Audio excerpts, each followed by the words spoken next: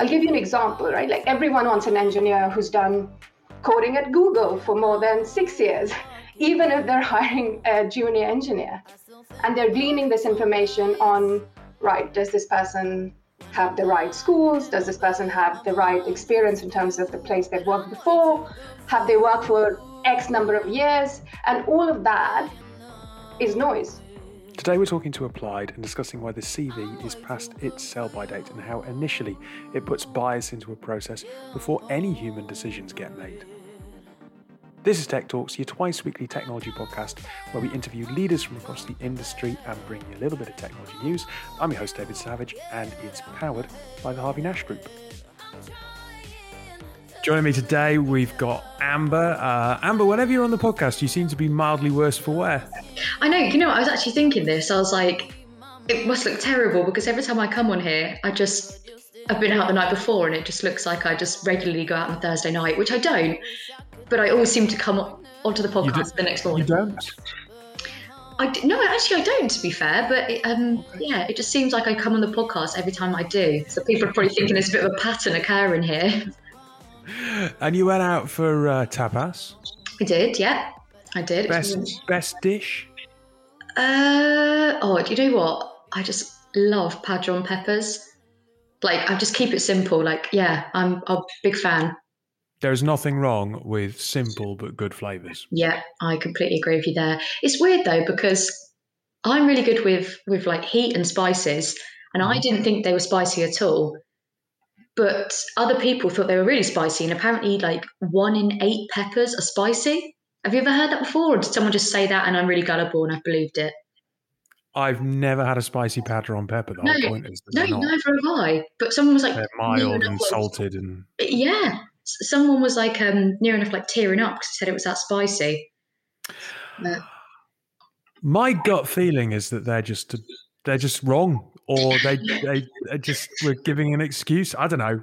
That would be weird. Yeah, can't handle their heat.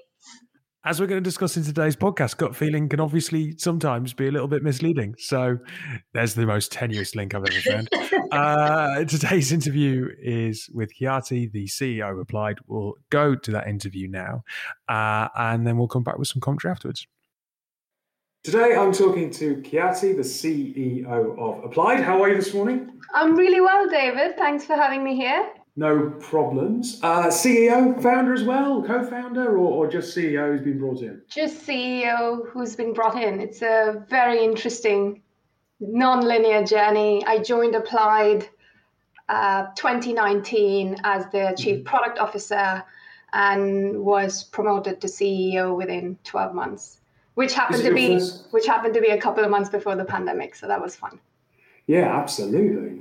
Your first CEO role? Or? No, I have started a company previously where I was the co-founder and CEO. So this is my second CEO role. How does it differ being the CEO of a business you've co-founded versus being the CEO of a business where you've been brought in to specifically do that task?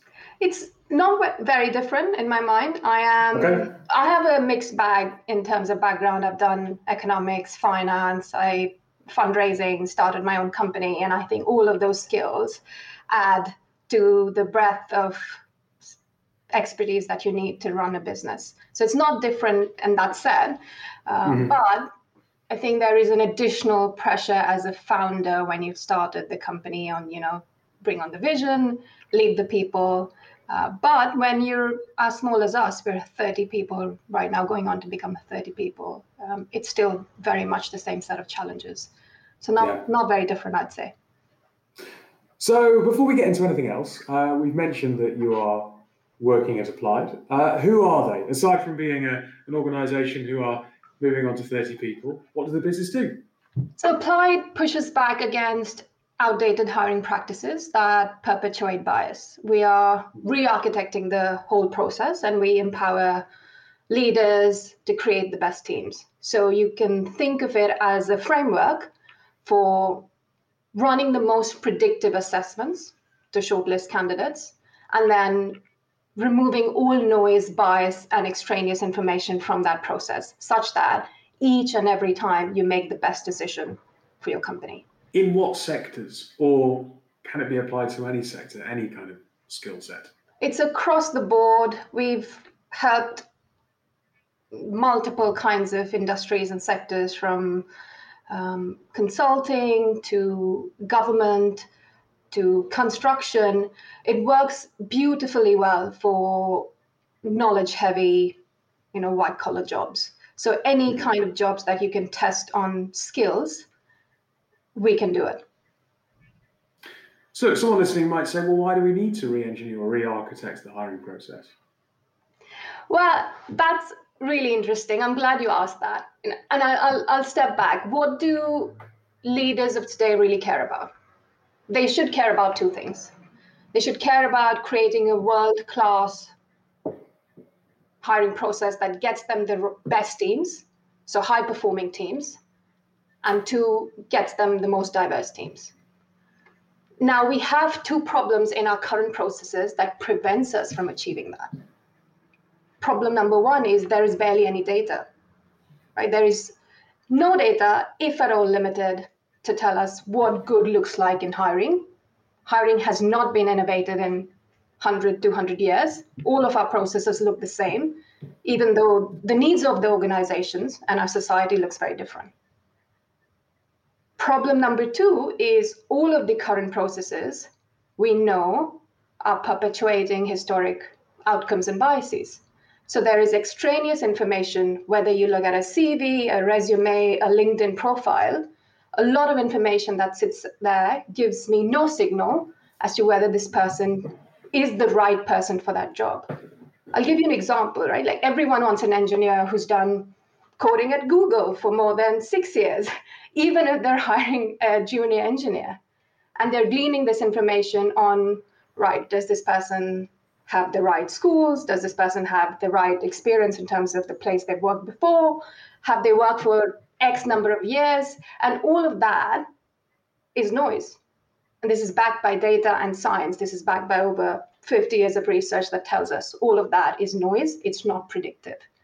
So what is happening is those two problems are intertwining and giving us a consequence, which is we're quite often not building the best teams. And I'm going to take it far and say, if we get the right teams, we're lucky, because we're not using data to tell us what the right thing is. And on top of that, we're making opportunities inaccessible for millions across the globe, because you're not testing on talent, you're testing on proxies of talent. Okay, so I agree with this. And I also find it interesting because I'm an ex-hands-on contract technology recruiter. And my question has always been, fine, totally get it, you're right. But saying that someone has previously implemented Salesforce and you're looking for someone who can implement Salesforce is a measurable thing. You can kind of look at it and go, okay, that person's done it. So that organization can probably bring this person in on a fairly low risk basis to do it for them. If you And I get that then begins to bring those historical biases into the process. If we begin to ignore that, and if we take your example and we go, right, you don't have to have had X many years at Google because the market's really bloody difficult to find someone, and that might be actually making it very hard for you to bring anyone in through the door anyway. How do you measure someone? Because there has to be some kind of quality control into, well, hang on, what does the person need to look like that we bring into the organization? If you throw away that empiric yes, no, have they done this? How do you measure someone when there is pressure on time to hire and there are so many candidates out there and you need to be able to differentiate between them somehow? Brilliant question. Yes. It is an undeniably nuanced challenge, right? Finding the right team, right, best, great, it's all normative. But you're right, how do we match people? And Applied cares about the quality of match. So if I zoom out from the problem, we are actually proving that this works, right? The proof is in the pudding. Mm-hmm. We can say that of all of the hires done by Applied, and now we've had over 400,000 applications, hired about 10,000 people, this is all across the globe, we can say that our first-year retention rates are much better. In fact, our turnover rates are 5x lower than UK benchmarks. And that is the quality of the match. We care about matching people who are absolutely right for the job and will sit longer in the role and perform better in the role over time, right? And now I'm going back to your question about experience and proxies of talent. In the example that you chose, it's a perfect example because you could say, actually, that's Salesforce is a very specific niche skill that I want, and that's perfectly legitimate. And you should ask all of your candidates the same question and test everybody on Salesforce implementation, and that can be a skill. But if a person has acquired Salesforce implementation as a skill working at Google or somewhere else, it doesn't matter. If they've acquired that in 2 years versus 5 years, it should not matter. And what you're testing for is objectively the skill that they're bringing to your organization rather than what they look like on paper. And we're just saying all of the stuff that we actually test on today is proxy. And if you were to shift the lens on talent, you can test on skill, but glean the information that matters, which is in that particular instance, Salesforce implementation. So how does it look when you implement the product into an organization? Because typically the traditional thing is obviously like, you've got a situation where maybe you've got an internal talent team or you're working with an external partner like a recruitment organization, and a hiring manager receives 10 CVs on their desk and they kind of look through them, and at that point, bias will creep into the process. In fact, it's already crept into the process from the internal recruiter or the external partner. But how does the product fit into this process to try and tackle some of those inherent issues coming in immediately? So the first thing, we advise you not to use CVs.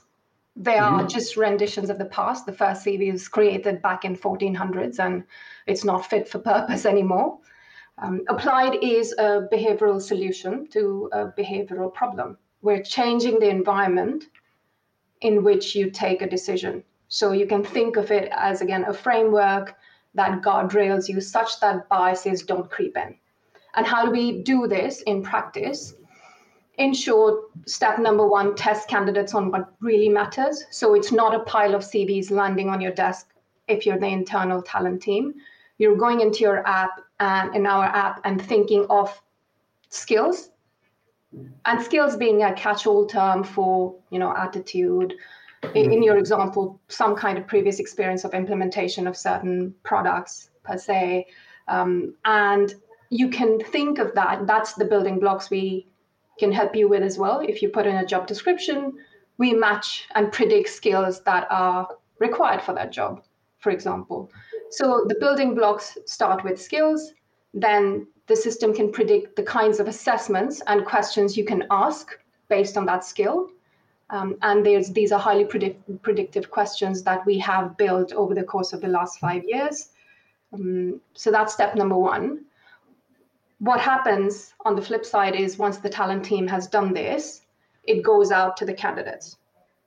And the candidates are witnessing a completely different experience than what is the norm. So there are no CVs to upload, there are no forms to fill.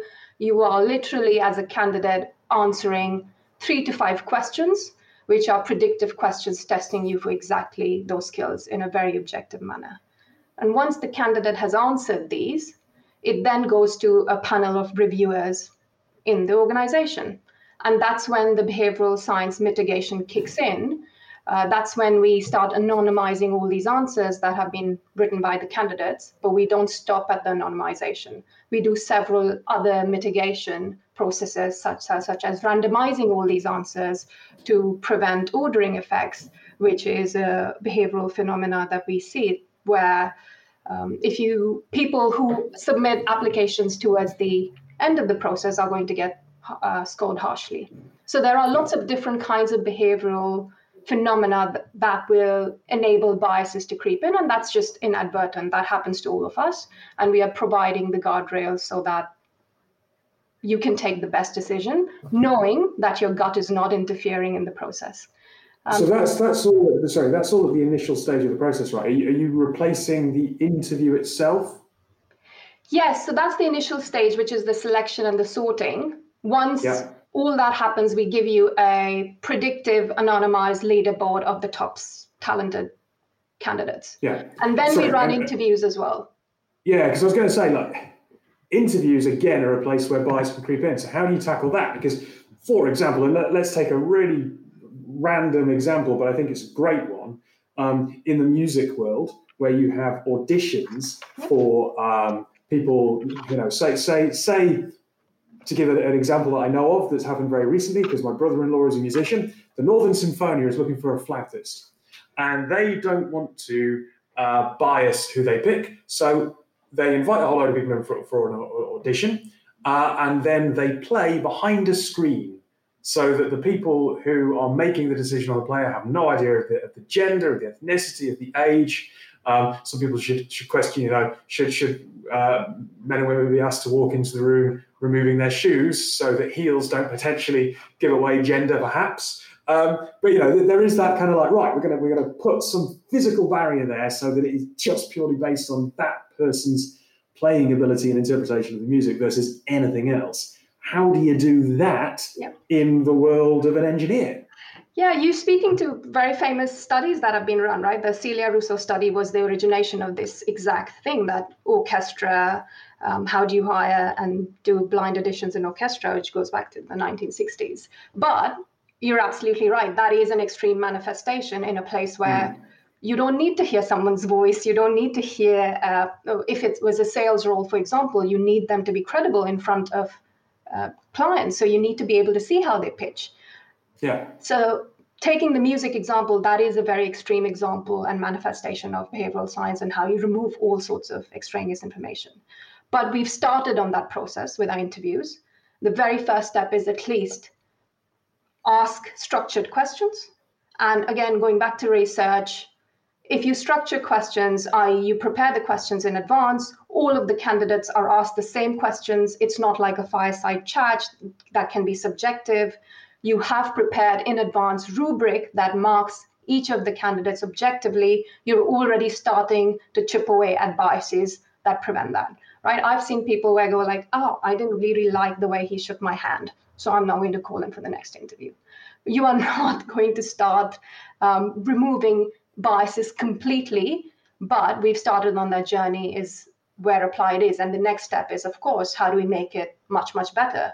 No technology is perfect as it emerges, right? We're on an iteration path and we are going to keep improving so we can mitigate biases to the extent possible. But what I want to bring us back is it's already 100 times better than the status quo. And that's what matters, because we're on a path and we're improving what exists. So the last question I wanted to ask, and that we're replacing what exists, is a great lead into this. You are fighting uphill against a deluge of an industry going in the other direction. I mean, look, LinkedIn adverts on the television, that advert with the guy who's growing a plant in his window and it's kind of growing your network. And LinkedIn is basically, it's a digital CV. It looks pretty much like a CV, a LinkedIn profile. So how do you capture enough talent into your system to do this in your new way that re-architects the talent hiring process to a volume that gives an organization the confidence that you're going to give them the breadth of the candidates they need to be able to grow their business? Since you picked LinkedIn, I'm going to share an anecdote. We've been able to see, and I think this is quite wide knowledge, that programmatic advertising for job ads is not necessarily working in the way it was supposed to, right? So I have examples where we know a job ad, let's say it was targeted at men and women of a certain age, but the models were built such that it was optimizing for cost, right? So can I put the cheapest ads out possible to get as many people to see the ad? Therein lies the solution to the volume question, right? Get the ad out as wide as possible for the cheapest cost possible. Now, once the model has been built to optimize for costs, we started seeing that the ads were not being shown to women. Now it's discriminatory to women, not because the model was built to be discriminatory to women, but because women are more expensive to advertise to. So the model learns and adapts and starts doing what it was optimized to do, right? To solve for cost, not solve for volumes. And I think this is a very nuanced example as to it's not an easy challenge to solve for. It needs years and years of iteration and learning and understanding how we build these kinds of models for volume. But the other flip side is I can actually argue that volume is not the right thing to do, right? The entire industry of HR is actually based on, let's get number of people in and they fit into the pipeline. And if you had 100 people in the pipeline, I know for certain that I'll get 3 people in the door at the interview stage. And that's what it's optimized for. It's optimized for the funnel falling off at different points of time. And what Applied is doing is flipping that script. We're saying it doesn't matter how many people you get at the top of the funnel, as long as every time you do an interview, there are 3 more people than you would have thought who would walk in the door who are better suited for your job than you would have otherwise thought. And we can show that again in our data. Every time we've got to the interview stage, there are 3x the number of offers out there than were previously planned for, because every individual that comes through to the interview stage is exceptional because we've matched them really highly on the skills. Yeah. And so I'm because any problem you can come at it from different angle. The volume question is so difficult. You can come at it from any angle. At Applied, we say don't bother with the volumes, which is easy in a way, but really hard in a way because you're challenging the status quo. And I always say no risk, no reward. So. Look, I think this is fascinating. I'm sure that there's plenty of hiring managers and perhaps chief people officers and heads of talent listening going, oh, okay, food for thought. So look, I really appreciate you giving some time this morning, Khyati. I hope that you enjoy the weekend, given that we're recording on a Friday. And fingers crossed that the service begins to kind of catch on and rolls out across the industry. Thanks, David. It's such a pleasure talking to you. Right, Amber, you're a recruiter. You got to have listened to this and gone, do I agree? Do I disagree? How do I feel about this? Yeah, I did. It's really strange, isn't it? Because I think you raised quite a few good points and obviously some good questions in there as well that I was sort of thinking myself, because I think obviously there is going to be bias in that process 100%, and the fact that they're trying to cancel that out and sort of trying to destigmatize the process is amazing. But I think I don't know. I think it's so sort of set in its ways almost, isn't it? People have a CV for an interview. People have a LinkedIn profile, as you said, which is obviously reflective of their experience. Naturally, if you're going to interview someone, you might look onto their first. I don't know. It's just a way that it's been done for such a long time. It's trying to sort of break those patterns and those habits. But I think, I looked at their website and stuff, sort of had a look through, and obviously a lot of the stuff she was saying, it does seem as though it's working and people are kind of embracing this new way of doing things. But I also kind of like what you said about the band and the screen. I was sort of amazed by that, to be honest, because I thought I've never heard of that, and it's strange because you can't really do that in an interview process. But if you could, again, it would sort of cut out all of this bias in the process. But then Khyati kind of talks about the fact that you kind of can do it in an interview process. If you get someone to anonymously answer questions, and then you take each question and answer on merit in isolation, and you can mix it up so you're not going right, candidate A's answers, candidate B, candidate C, but you go, which is the best answer to this question? And it's randomized. Which is the best answer to this question? It's randomized. You can begin to step away. And that, to be fair, there's part of me that's I think we should get rid of CVs. Yes, but how do you do that practically? That's hard. And there was even the admission that obviously if you want someone who has the experience of implementing Salesforce, it's very difficult to kind of move away from something that goes, here's a bit of experience that you're looking for that proves I can do the thing that you want me to do. Yeah. But that way of looking at answers to questions 100% is something that organizations could implement at any level in any job. Yeah, I think it is, like you say, it is a difficult one when you need such specific experience to try to get away from that, because without that, how do you just sort of kind of weave that into the process? If you sort of invite someone to an interview and then obviously they don't have it, you're kind of back at square one because you're like this guy, is kind of not ticking the boxes in that sense. But yeah, but you could ask all of the questions, the technical questions, the competency questions up front, and then go, you know what? It's going to be difficult to ever take bias completely out of a process, right? And you could argue that you do all of those bits, and then you go as a final stage, let's bring them into the organization. But I think at that stage, it's a case of there's got to be some real red flags when we meet that person as to why we then don't make that hire. Yeah. Like if you then don't make that hire, it's like, well, why? If they've gone through all the process and they've got the competencies and they've got the experience and we think they can do the job, what is it that's telling us that we're now going to say no? But you still have that handbrake if you feel it's absolutely necessary. And equally, we do want to meet, I do think, we want to meet people that we're going to work with. Yeah. And that is biased, but doesn't necessarily mean it's inherently bad. No, I agree, because I think if you don't meet someone, like you say, everything might be ticking the boxes in the sense of like, yes, they can do the job, but are they going to have like the right attitude? Are they going to be like collaborative? Can you work well with this person? Because some people are amazing at their jobs, but with other people, they just might not kind of gel. And that's nothing against that individual or the person that is hiring. It's just, that might be a team kind of thing. They just don't work well together.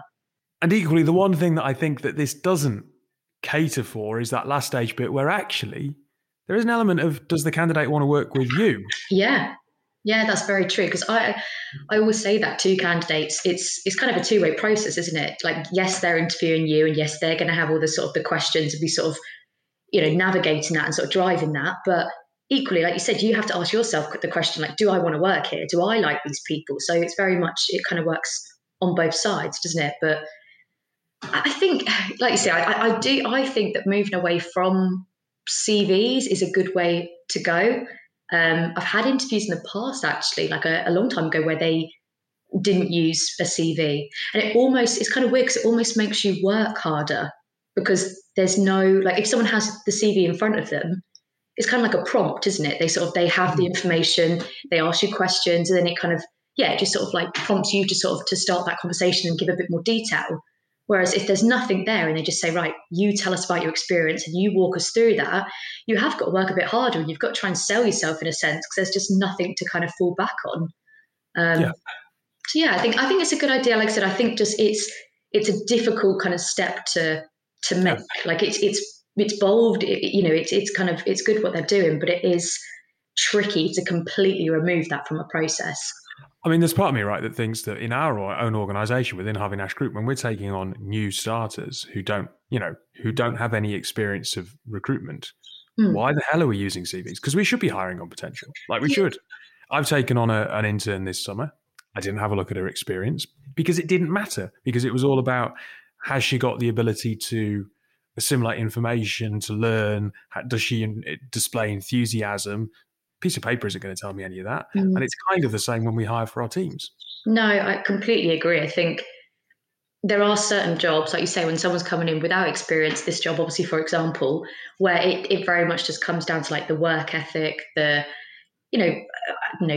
confidence, communication skills, all those sort of things, something that you just can't pick up from a piece of paper. So I think sometimes it's a lot easier, but then I think when we go back to the example, like the Salesforce job, when it's really specific, really niche skills, yes, obviously you can do like a technical test and stuff, but just having that there, first of all, it does make that process a little bit easier. But I suppose if you want to cut out the bias, then obviously it's not going to necessarily be easier, but obviously it is going to be a better, more diverse, sort of well-shaped process.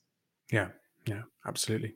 Right, we're going to take a quick break, and when we come back in a moment, we'll talk about the return to an office and a hybrid environment, because it's not been discussed enough. A couple of years ago, Michael and Jacob, two friends from London, were both thinking about their consumption and sustainability as a whole. Michael, a professional footballer at the time, realised he had no options when it came to sustainable sportswear. Overconsumption and underuse was all too common. Hilo was born, a sportswear brand fighting for the planet by changing mindsets. They've started with a running shoe made with 7 natural materials, and the shoe can be recycled at the end of its life. As a company, they've offset their carbon to beyond zero, making them carbon negative. You can find out more about Hilo and support their mission at hiloathletics.com. That's HYLO. We support the Hilo movement. Right, we were both in London yesterday. We both have been out eating in London over the last 2 days. And you know what? It's really nice. And I think it's really nice because there's a little bit of a buzz about town. You go to like the little areas where people congregate and there is an atmosphere. But you walk around and it doesn't feel hectic. It feels like people are actually quite happy to be there because they're not being forced to be there every single day, right? Yeah, I completely agree. So I was quite pleasantly surprised, not for the reasons that they're doing this, but Apple have delayed their return to corporate offices until 2022 because of COVID cases. Obviously, not happy that it's because of COVID cases, but happy that where organizations are trying to make people to come back to offices and go back to a pre-pandemic way of working, it's not happening. And I'm kind of looking around London, and I just wondered what your thoughts were on this. I don't see this mass return to the office happening. Yesterday was a Thursday. It was quiet. Mm. And we're like, what, 6 weeks on from restrictions lifting now? Yeah. I think so many people just got so used to it, haven't they? Like, and I think if it's like anything, if someone tells you to do something, it's almost like you kind of not rebel, but like it just makes you not want to do it. Whereas if it's more of a relaxed, come back when you want, and like you said, people are not sort of necessarily being sort of forced to, to come back in, then of course, it is going to just be a more sort of relaxed kind of feel about things. And I agree, it's a nice atmosphere at the moment in London. It's not overly busy. There's a lot of people, obviously, still. There is a buzz and there's an atmosphere. And I think at one point that was what was missing. Like there was people coming back into London, but then there was just no atmosphere. It was like eerie almost, like it was weird. So now there's a bit of noise and it's starting to pick up. It's good. But yeah, I think companies that are doing this, again, I think a lot of people will sort of follow on that, really. Yeah. And it's a happy medium right now. But Apple were planning to ask staff to return to offices on Mondays, Tuesdays, and Thursdays by early September, with employees able to work remotely for Wednesdays and Fridays, which actually is quite prescriptive. So, I'm quite pleased that they're not doing that and don't feel able to do that. And I just wondered what everyone else's thoughts are. If anyone's listening, are you happy with the status quo where we are now, where you can go into the office, but people aren't being told that they have to go into an office? Well, I think it will change eventually, but then obviously with Christmas on the way in the winter, cases might go up. So it could kind of go back. Like, yeah, I don't know. It's still sort of the uncertainty of it all, isn't it? Like no one really knows what's coming. No one knows what's going to be a couple of months down the line, like 6 months down the line. So let's just kind of wait and see how it goes. Yeah, exactly. Well, look, Amber, you're a little fuzzy-headed, so I'm going to let you get off this call. But thank you for joining me on today's podcast. Have a lovely weekend. And we'll be back on Tuesday. Thanks.